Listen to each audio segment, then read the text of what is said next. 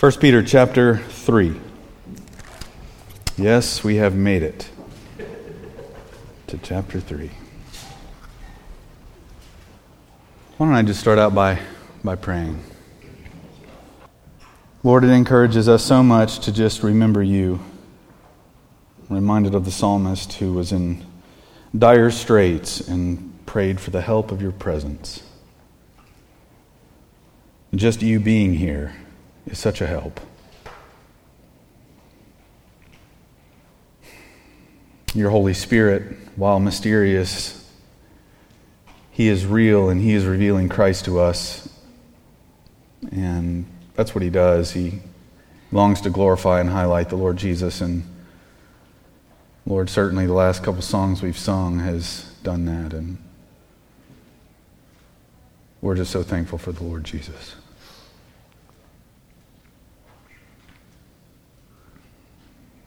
Lord, we just pray that for everything that we do in our lives, we would do it for Him.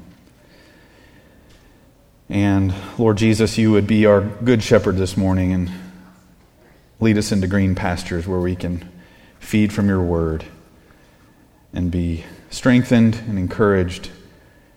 And Lord, specifically, Lord, for the wives here this morning that your word addresses, we just pray, Lord, that you would give them understanding and ears to hear and just a joy in their hearts to see that you have taken the time to particularly instruct them in their lives as to what your will is in their marriages. And so, Lord, I thank you for that. I thank you we're not left in the dark. And so, Lord, just pray you'd give them just the strength to believe and humility to subject themselves to this word. And we just thank you for it. And we thank you, Lord Jesus, at the end of the day, as we just sang, just for the forgiveness of sin. We thank you this morning we stand clothed in your righteousness, forgiven forever. And we're just blown away by that. And so we come to you as your children, not as no longer enemies, but those who want to hear from you and be fed by you. And we pray this in Jesus' name. Amen. Okay, so 1 Peter chapter 3. I'd argue that the chapter break here, not very helpful, but we've got one. Because I think that Peter is continuing his main thought. And that main thought, in my view, began in about verse 11 of chapter 2. So if you look at chapter 2, verse 11, you'll notice that Peter, addressing these Asian Christians, after he's talked about their identity of who they are in Christ, he says, "Beloved, I urge you as aliens and strangers to abstain from fleshly lusts which wage war against the soul. Keep your behavior excellent among the Gentiles, so that in the thing in which they slander you as evildoers, they may, because of your good deeds, as they observe them, glorify God in the day of visitation."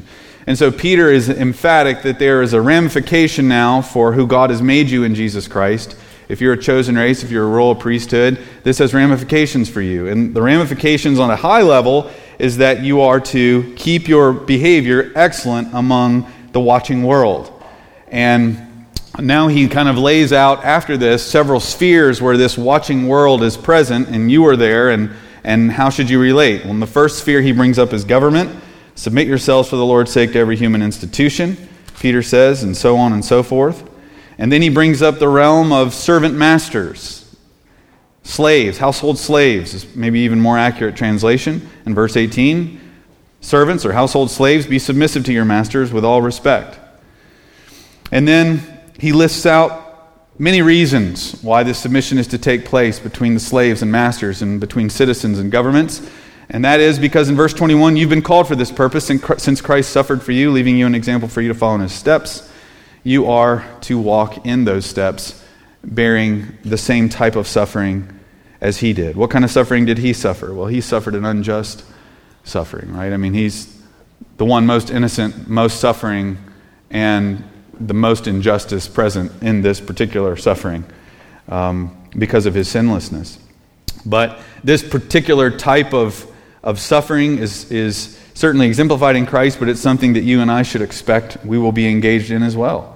And that's why Peter lays out what he does in verse 21 through 25, is that Jesus Christ is not only one who suffered, but he is someone who has called us to follow in his steps. And he specifically brings this up, Peter brings this up because, quite frankly, it's just hard to be a Christian living in this present evil age. It's hard because we live in a cursed world. We live in a world that's under the wrath of God. We live in a world that wants to do everything directly and indirectly to get you to forget about God, to want to replace the life-giving power in Jesus Christ with its own empty promises and deceptions, those kinds of things. And so it's working overtime to just get you to just marginalize the Lord, or forget Him altogether. And so living in this type of world with a government that is working hard and working overtime in collusion with media to get you brainwashed about all kinds of stuff, and living in a culture that is decaying morally at every level, it's hard to live here. It's frankly hard to not want to become very, vindictive, or take on a rebellious zealotry type spirit, especially given the history of America and the freedom that it has stood for. But in Peter's day, he was living in a society where government at any moment could turn on you and could hunt you out and snuff you out as Christians. And so Peter's day was dark, our day is dark, and so he wants to write to us in a dark world where injustice is inevitable. It is absolutely inevitable. No culture, no country has a corner on injustice. Contrary to popular American media opinions, every culture before America has experienced intense injustices, and I would argue in some ways maybe even more so. And so in this world of injustice, where governments are unjust, and in this particular context where masters were unjust, or we could say employers are unjust and unreasonable and greedy and all those things, how are we to live? Well, we're to live like the Lord Jesus. We're to be gentle. We're to be non-retaliatory. We're to take the big picture that our meekness with regard to governments and with regard to employers and masters, and with, as Peter's going to argue, with regard to wives and husbands, this meekness, this particular behavior where we don't retaliate, we don't lash back, proves to adorn and showcase the gospel well. See, Peter has in his mind here that these believers need to understand that their life and their particular circumstances is not just about them in those small circumstances. It's about the big picture. It's about eternity. It's about a watching world that could be led to Jesus Christ through your gospel-powered behavior, your spirit-led behavior. And he says that they might glorify God in the day of visitation. These who were at one time slanderers can be converted to people who glorify God. So, into chapter 3 now, he is maintaining the same thought of how to live in this world. In particular, he's going to highlight you wives now. How you're going to live, particularly in a marriage where you've got a husband who's disobedient to the word. How are you supposed to live? How do you think about that? And so why don't we read it together, and then we'll start to unpack, and we'll get through a couple verses this morning. In the same way, chapter 3, verse 1, in the same way, you wives, be submissive to your own husbands, so that even if any of them are disobedient to the word, they may be gained or won without a word by the behavior of their wives, as they observe your chaste and respectful behavior. Your adornment must not be merely external, braiding the hair, the wearing of gold jewelry, putting on dresses, but let it be the hidden person of the heart, with the imperishable quality of a gentle and quiet spirit, which is precious in the sight of God. For in this way, in former times, the holy women also who hoped in God used to adorn themselves, being submissive to their own husbands, just as Sarah obeyed Abraham, calling him Lord. And you have become her children if you do what is right without being frightened by any fear. And you husbands in the same way live with your wives in an understanding way, as with someone weaker, since she is a woman, and show her honor as a fellow heir of the grace of life, so that your prayers will not be hindered. So the behavior of wives and husbands is of extreme consequence. Right? Think about that. The way a woman behaves before her husband, and in particular here, a husband who's not following the Lord, could bring about his conversion. A husband honoring his wife, dwelling with her in an understanding way, means prayers are heard and answered. And yet, when he doesn't do this, prayers are hindered. The way husbands and wives relate to each other and their interaction and their unity and their peace in the home is a big deal. And don't think for a second that Satan doesn't know that. I don't have this in my notes, but I just want you to understand that the first attack happened where? In a marriage. So do not think that your marriage is sort of sideshow to him. It is absolutely front and center to get you divided. Now, let's start off by looking at the beginning here of chapter 3, verse 1. Peter says, in the same way, you wives. And naturally, he's pointing us back to what's gone before. The big question is, what exactly? When he says, in the same way, what aspect of Peter's previous instruction are wives supposed to mimic? Now, initially, it seems pretty simple, right? Submission. Servants submitted and to their masters, and Christian citizens submit to their governing authorities. That seems pretty obvious. Well, I think it might be a little bit more nuanced than that. And the reason I say that is because down in verse 7, husbands also are told to, in the same way, live a certain way with their wives. So if submission is the common theme, that doesn't really make sense when it comes to husbands, because Peter doesn't tell the husbands to submit to the wives. So I don't know that it's as clear as it being submit. I think that it's more general than that. I think what we're talking about is that Peter still has in mind this general exhortation which began the section, which was keep your behavior excellent among the Gentiles. So I think this is what's in Peter's minds, that the behavior of these believers to governments, slaves to masters, wives to husbands, is to be excellent. And the way it looks like for citizens and governments is submission, masters or slaves and masters is submission, and wives and husbands is submission. But excellent behavior with the husband is a husband honoring his wife. And that's, I think, sort of the common thread through it all. And Peter probably also has in mind, when he's instructing wives and husbands, to take on the non-retaliatory, self-denying character of Christ as well, that's stated right before chapter 3, verse 1, where he's talking about the Lord Jesus, who committed no sin and who was reviled and did not revile in return, and while suffering he uttered no threats, and he kept entrusting himself to him who judges righteously, and those kinds of things. That whole attitude of Jesus' faith in the Lord and his non-retaliatory spirit, that too, I think, is to be mimicked both with wives and husbands. Both are to watch their tongues. Both are to not lash back. Both are not to return evil for evil. Both are to entrust their souls to the Lord, especially in times where they may not agree with their husband or their wife, or worse. So Christ is always the example, the great example to all believers in every way. But I think, again, all this is under the heading of keeping behavior excellent. So in the same way, you wives, you have a responsibility to be excellent in your behavior in the home when no one else is looking except your husband and your children. You have that wonderful privilege and that responsibility and that duty.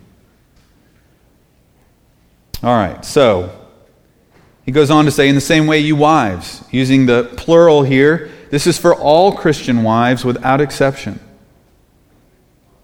This isn't just for the one whose submission may be more natural, you know. Some ladies are just a little bit more like mild-mannered, and then you have others that might be a little bit more boisterous, fiery a little bit. This is for both. Right? You can't use personality as an out. You know, I'm just fiery and I don't know how to control myself sometimes. Well, you need to work on that. So this is for all women across personality groupings. And this is for all Christian wives. It's whether you've been married 1 month or 50 years. If you're a Christian wife, this is for you. And again, I started off in my prayer, I was just thinking that isn't it wonderful Doesn't feel wonderful in our society to talk about this stuff. But for you Christian wives, isn't it wonderful to understand that God has a word for you? I just think about that. How freeing in a sense it is to know this is what God expects of me. You don't have to guess. It's very freeing to know, like, in my home, this is the posture I'm supposed to have. Thank you, Lord, for giving me that.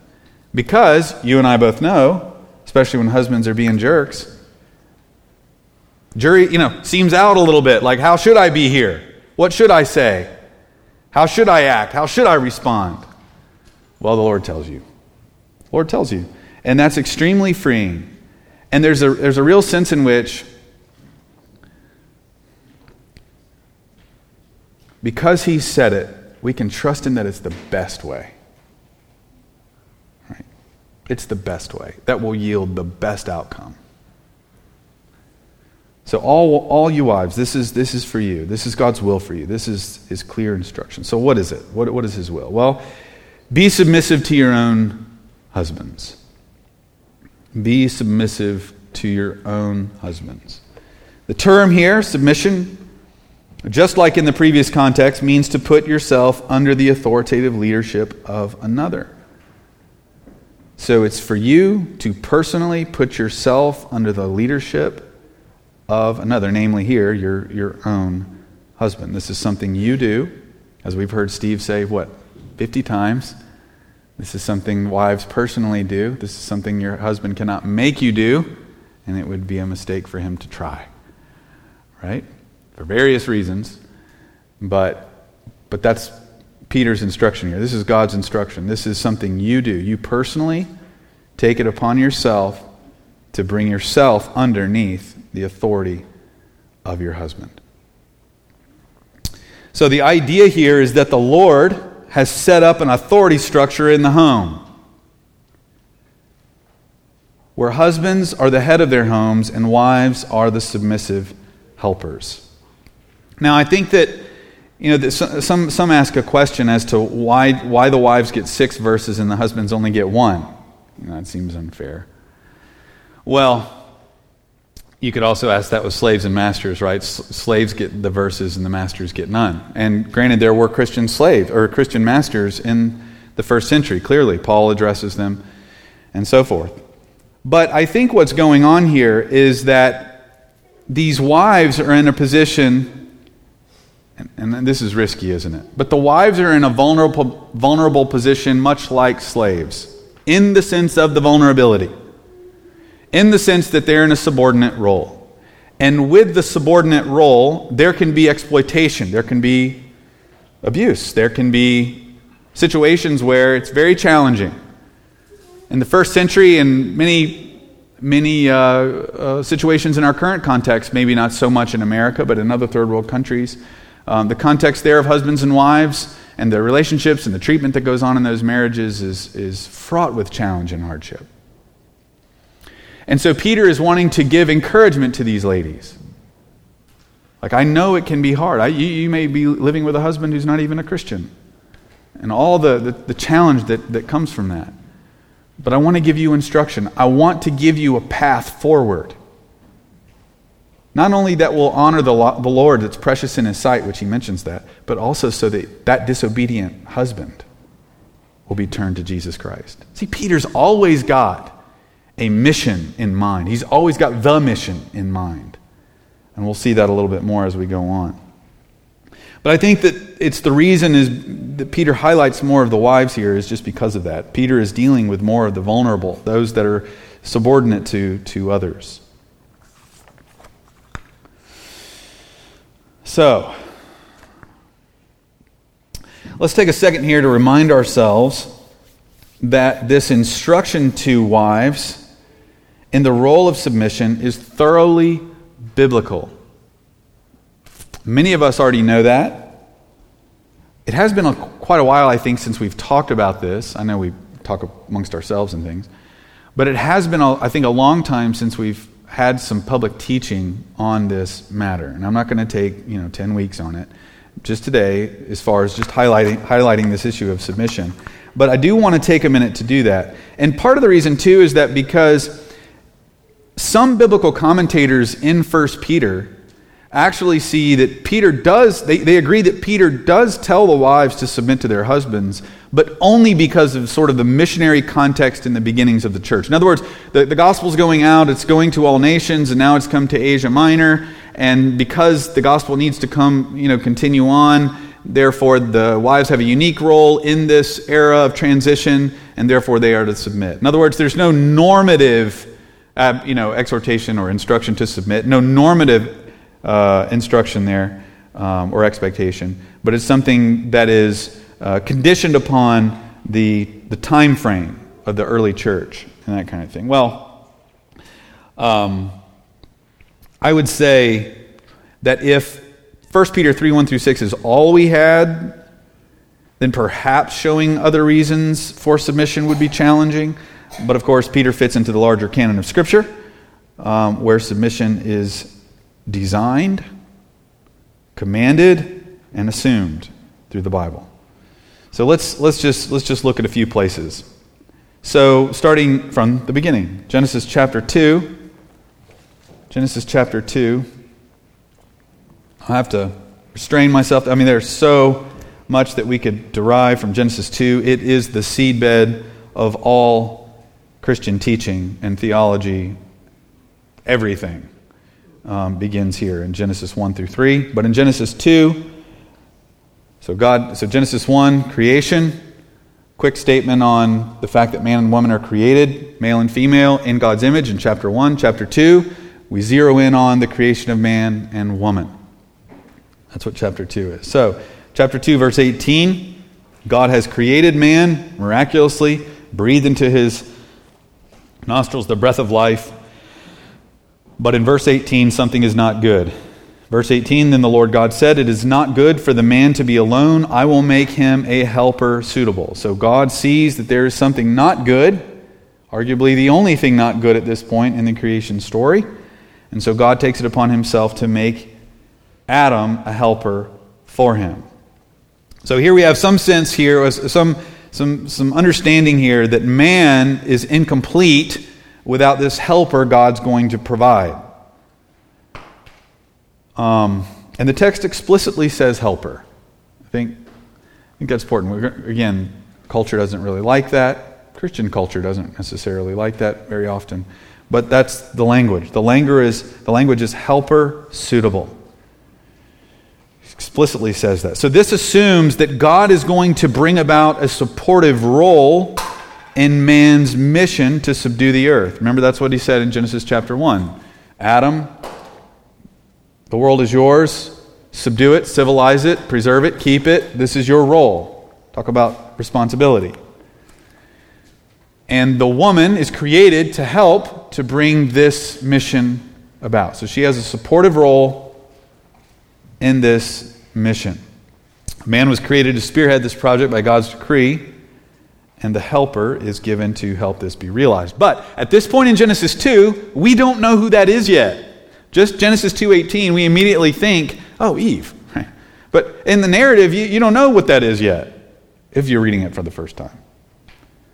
So, and you don't know that, and Adam doesn't know that yet in the creation sort of development there, or the minutes and hours that all this is taking place. He creates man, man's by himself, Adam's by himself, and of course they're animals and those kinds of things. And so what happens? Well, God, in verse 19, he brings these animals to Adam, and he tells Adam that you have this privilege of naming them. So Adam gave names to all the cattle and birds of the sky and so on and so forth. But at the end of him naming these animals, the lion, the bear, the horse, he comes to the end of them and there's no one left, and the text tells us there is no helper suitable. No helper suitable for him. So the Lord does this intentionally. He does this intentionally. He wants to instruct Adam, instruct us by way of contrast to see that these animals are not an adequate counterpart, not a sufficient counterpart to the man. So what does God do? Well, he caused a deep sleep to fall upon the man. And he slept. So Adam, he's there, he goes to sleep, Perhaps this is the first surgery. Then he took one of the ribs from Adam. Imagine that, God is taking the rib. And then he closed up the flesh at that place. And the Lord from the rib fashioned into a woman the rib which he had taken from the man and brought her to the man. So this is supernatural. This is just amazing. God so intentionally designing this woman.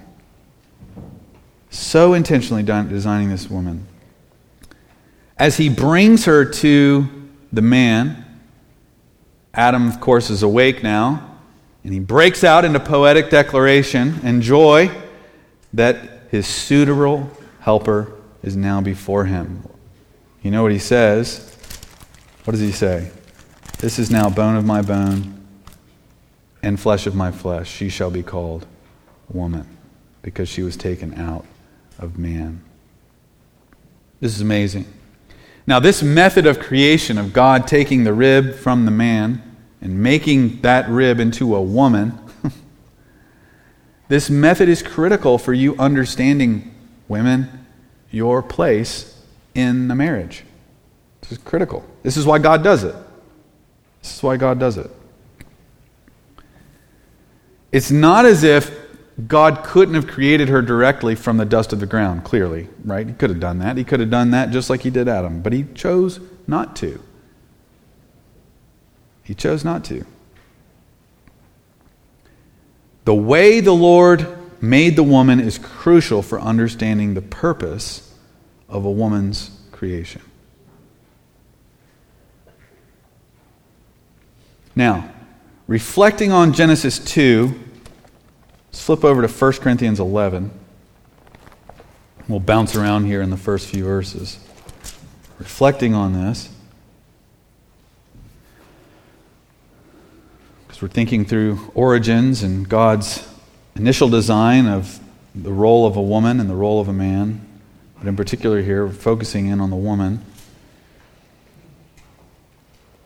Paul, thinking back on Genesis 2, says this statement. Now, in Corinth, lots could be said here, but suffice it to say that there was a feminist spirit moving about in the church, and women were in the church, and they were out of place, and they were praying and prophesying with their head uncovered, which was a cultural no-no in terms of revealing your submission to your husband. It was out of place to prophesy and pray with your head uncovered, or to shave your head, those kinds of things. Just like it was improper for a man to pray or prophesy with his head covered. This would disgrace him and disgrace his head, which is Jesus Christ, which we'll look at in a second. But Paul is addressing this feminist spirit that's existing in the church by pointing back to Genesis 2. And what does he say in verse 7? For man does not originate from woman, but woman from man. For indeed, man was not created for the woman's sake, but woman for the man's sake. Again, you can just feel the culture be like, what? But the woman was created for the man's sake, the man not for the woman's sake. That's what Paul says. In other words, what he's trying to capture here, as he reflects on Genesis 2, he sees in the very process of woman's creation and the source of her formation, the rationale for her role in the marital relationship. She is not created from the dust of the ground. She's brought forth from the man. Her origin is from him. So, based on this miraculous process of forming the woman from the man, Paul is exhorting the wives to understand that their actions directly bear upon the honor or shame of their husbands. This is what he's talking about in 1 Corinthians 11. Links it all back to Genesis 2, so it's not a cultural thing. It applies culturally, but it's not bound by culture. In other words, it doesn't go away when a culture changes. It is rooted in creation. It is rooted in the creation of the woman from the man.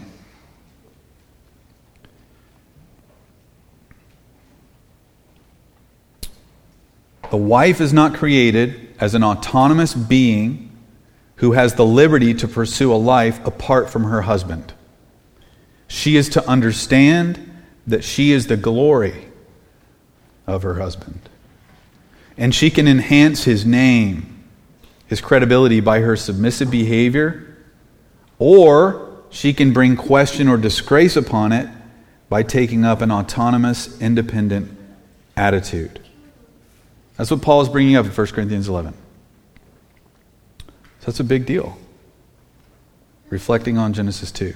Paul continuing, it's in his mind here in 1 Corinthians 11, continuing to think about the Genesis account. He says also some other things. And he deduces the fact that the husband is the head of the wife from Genesis, from even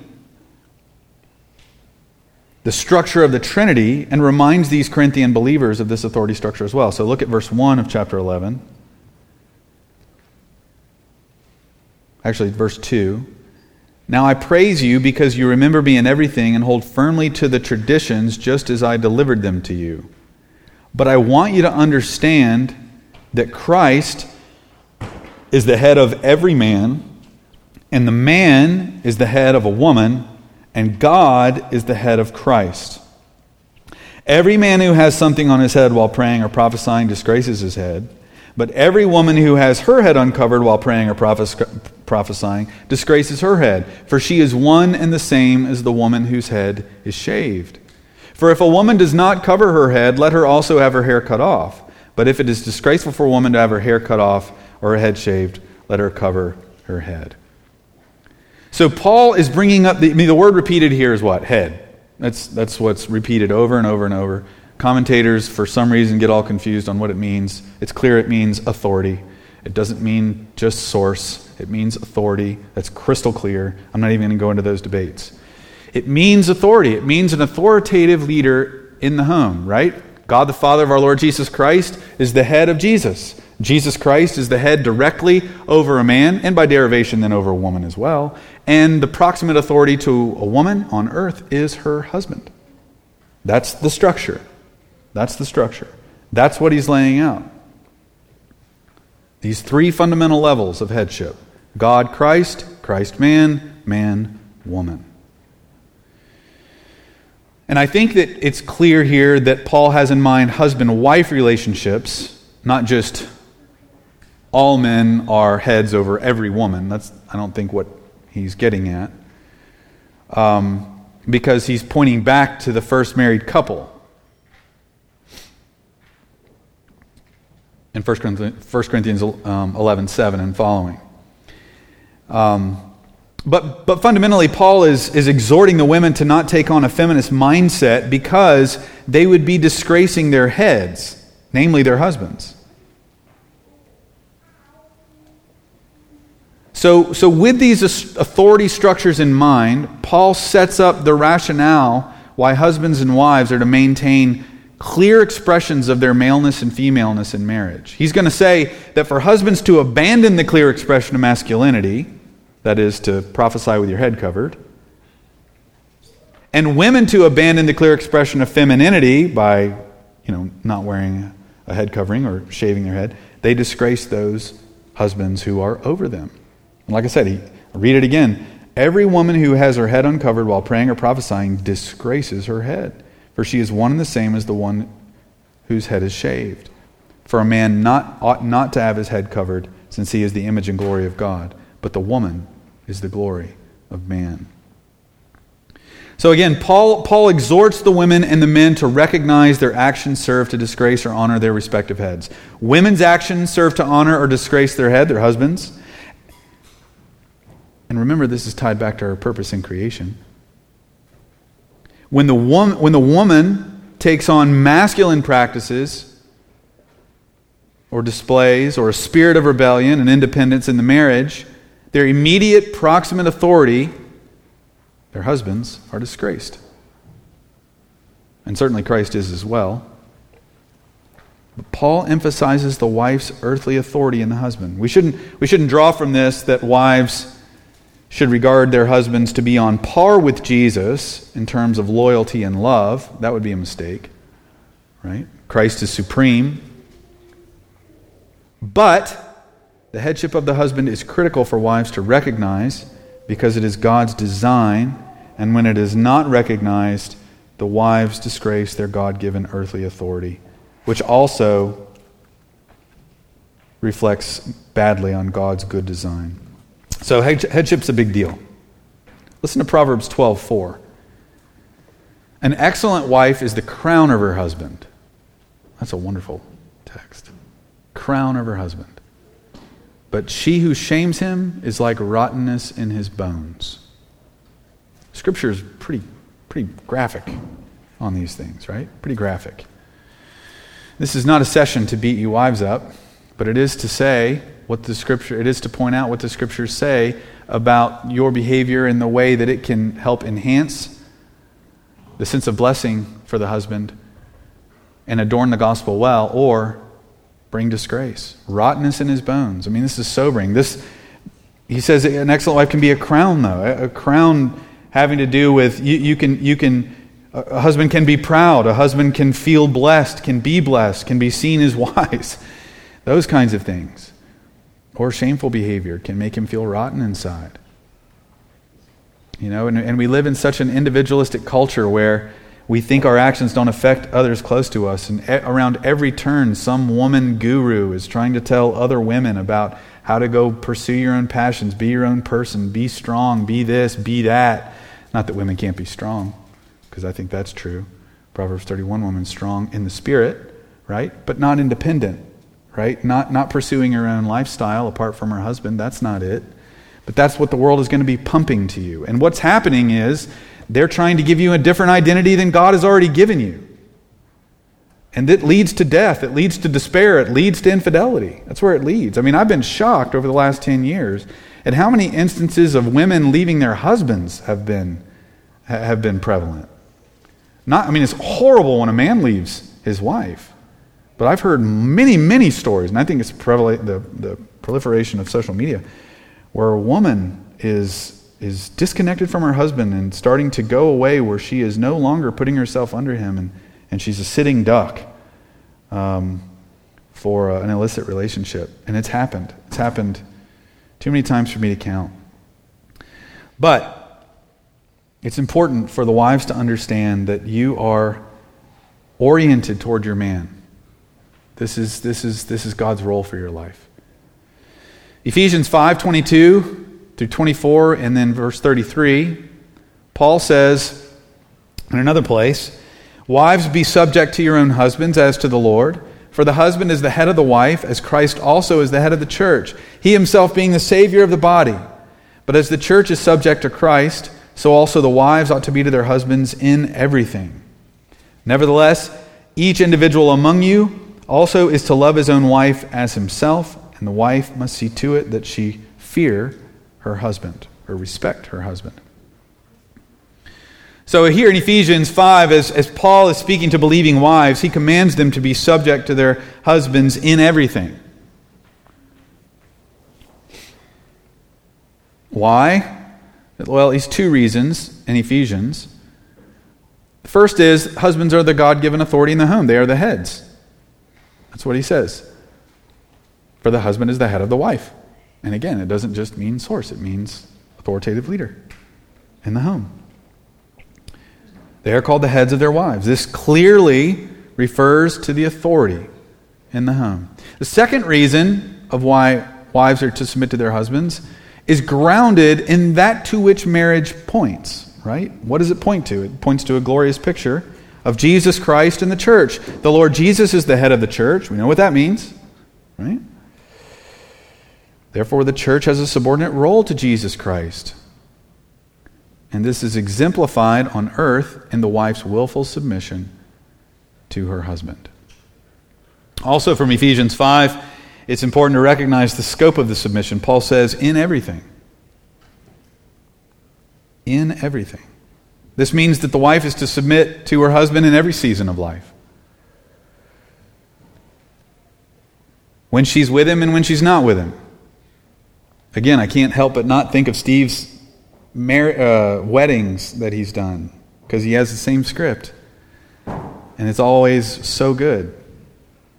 But he says that a woman's submission is to be seen when she talks to her husband and when she talks about her husband. When she agrees with him and when she disagrees with him. In small decisions and in big decisions. Because the text says, in everything.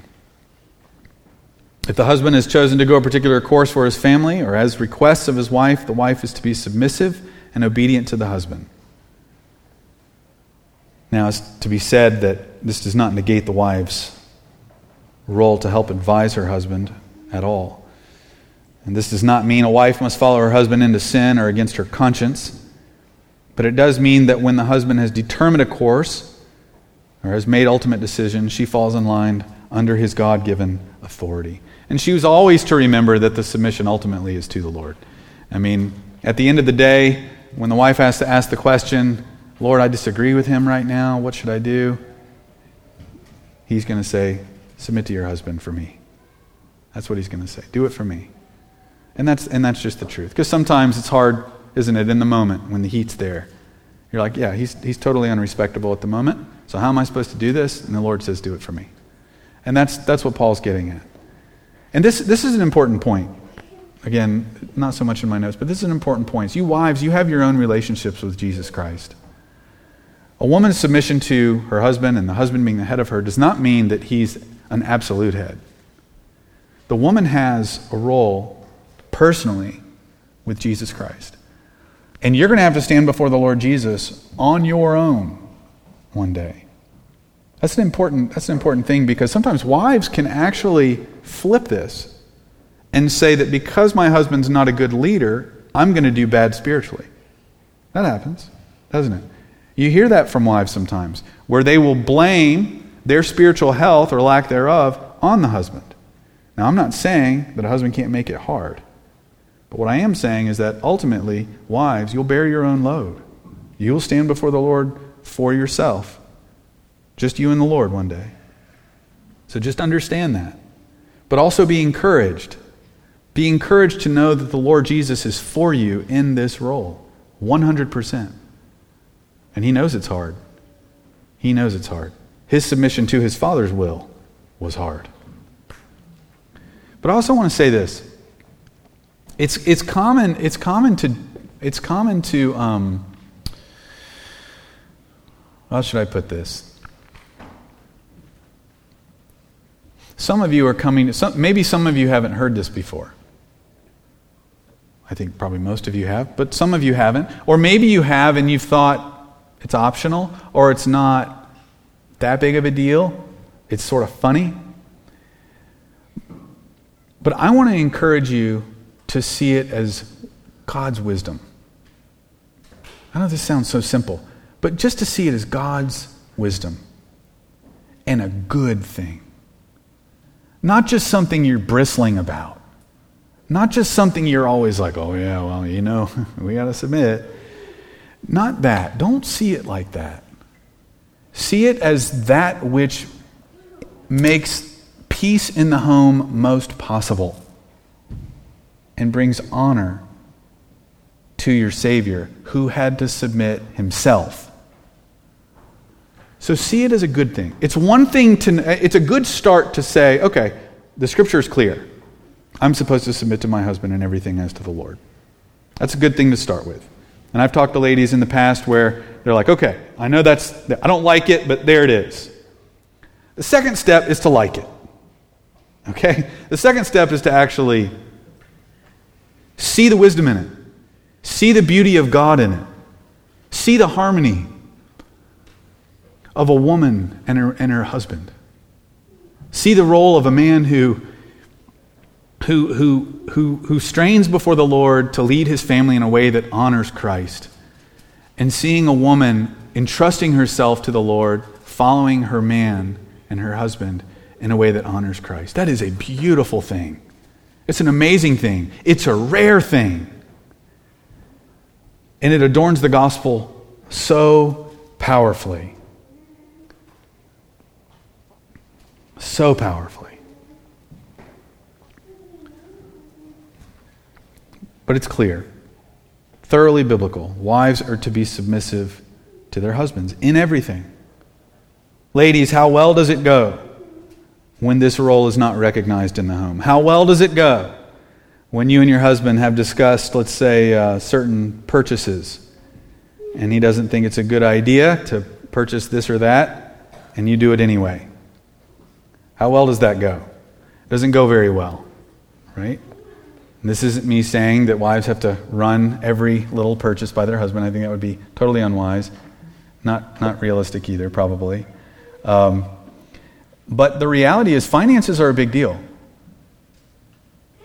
Finances are a big deal. I would argue maybe finances are a little harder for ladies than they are for men, maybe.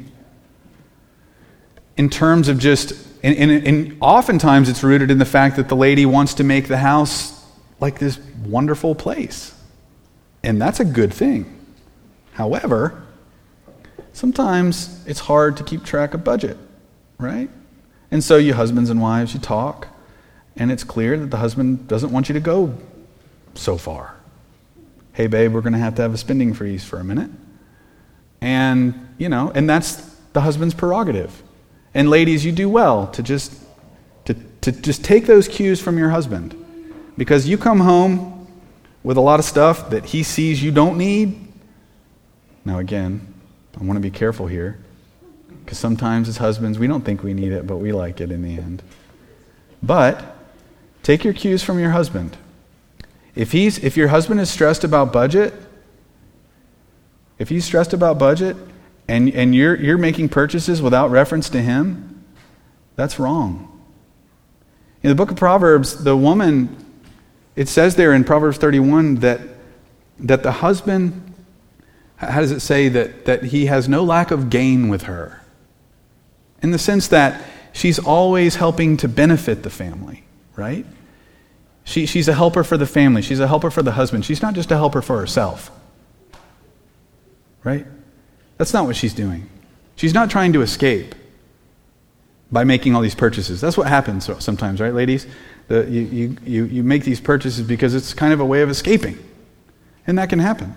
You just have to watch it. You just have to watch it and recognize that all your purchases, your husband, at some measure, and some level, he understands where the family is, and he has a responsibility to watch that.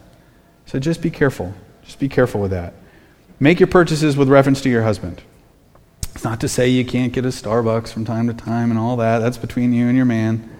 But it is to say, make all these purchases and deal with finances with reference to your husband. All right. Probably said something in there that I'm going to hear about later, but not for my wife. No, I'm not talking about not for my wife. Maybe from some of you. Submission, though, it must also be said, does not imply whatsoever that a woman has less value or worth or intelligence or wisdom or less of the Spirit than her husband. None of that is true. In all honesty, there are multiple places in the Old Testament where the women are the only reason a man prospered in the Old Testament. I mean, you can think of Sarah's submission to Abram. You can think of Abigail's reproof to David. You can think of Deborah's role with Barak. There are others. Esther. This submission has everything to do with God's given authority structures in the home, not with spiritual wisdom or insight. But I also want to say it's not as easy, though, to say that. I also don't want to imply that women or men are wired the same way. There is a different wiring. And that wiring for a man does make him a more capable leader. I do think that there is clear evidence in the Scriptures that the wiring of the male temperament is such that makes him fit to rule the world, and contrary to a woman's wiring. I think Paul actually points that out in 1 Timothy 2. But it is certainly not a wisdom issue, an intelligence issue, an eloquence issue, an understanding issue that she submits. She is no less in God's image than the man. It has far more to do with God's design of authority in the home and man's strength of constitution than anything. I mean, Peter does, after all, say that the woman is weaker, which, again, we'll look at a little bit more later. All right. Wow, is it really 12:32? Okay. Well, we can stop. Why don't we just stop? So we looked at Genesis, we looked at 1 Corinthians 11, Ephesians 5, and we see that there's plenty of biblical grounding to grasp this issue of a woman's submission to her husband. Scriptural prescription for peace and joy in the home and honoring the Lord and honoring your God-given head in the family. One of the things I was thinking about too recently this week, and I was sharing this with somebody, is the culture, like we all know very well, is in complete decline morally in every way. Our government becoming more and more tyrannical, those kinds of things. Much like Peter's day. And the question is always, what should we do? Right? What do we do about all this? You hear this or that, or this interview and that interview, and this guy comes out with a book, and maybe we should go hide in the hills and start communes and this and that and the other thing. What should we do? Well, one of the things we know that we're to do is wives are to submit to husbands. And husbands are to honor their wives. In other words, what are we to do? We're to do the same thing that we were to be doing before the decay was at a fast-paced level. We're to be doing those same things that honor the Lord in the home. It seems ordinary, but it's not.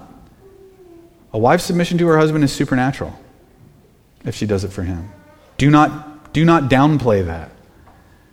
And a husband's honoring his wife is a beautiful thing and is supernatural. It's a spirit-led thing. It's a wonderful thing. So, anyway, we'll pick up next week with some more in 1 Peter. So let's pray together. Father, I just ask you that you would just take these efforts to communicate what your word says so plainly, and pray that you would work it into the hearts of the ladies, that they would submit themselves to their own husbands as to you. They would see that this is the way of peace, of joy. Lord, this is the way of true fulfillment. Lord, they would not buy into the lies of this world that to be truly fulfilled is to pursue your own course in life. So Lord, but I just want to just thank you, Lord, for how many ladies in this church know this very well. And certainly, Lord, we're all imperfect. They're imperfect. But Lord, these ladies strive for this. Lord, I just thank you for being among ladies that walk in the truth in these things. Lord, what an amazing privilege to be around them, to have our kids around them, that they know what they're shooting for. They know that what you want for them. And Lord, I just pray that you continue to strengthen them and encourage them and give them wisdom in these things. Help them to know when what's too far in the home, those kinds of things, as we'll talk about more next week. But Lord, just bless them in these things. And Lord, we pray that we would have strong marriages here, where husbands love their wives sacrificially and for their good, and the women bring themselves under their husbands. Lord, just thank you for your prescriptions, and pray you bless our efforts at fulfilling them. For Jesus' sake, amen.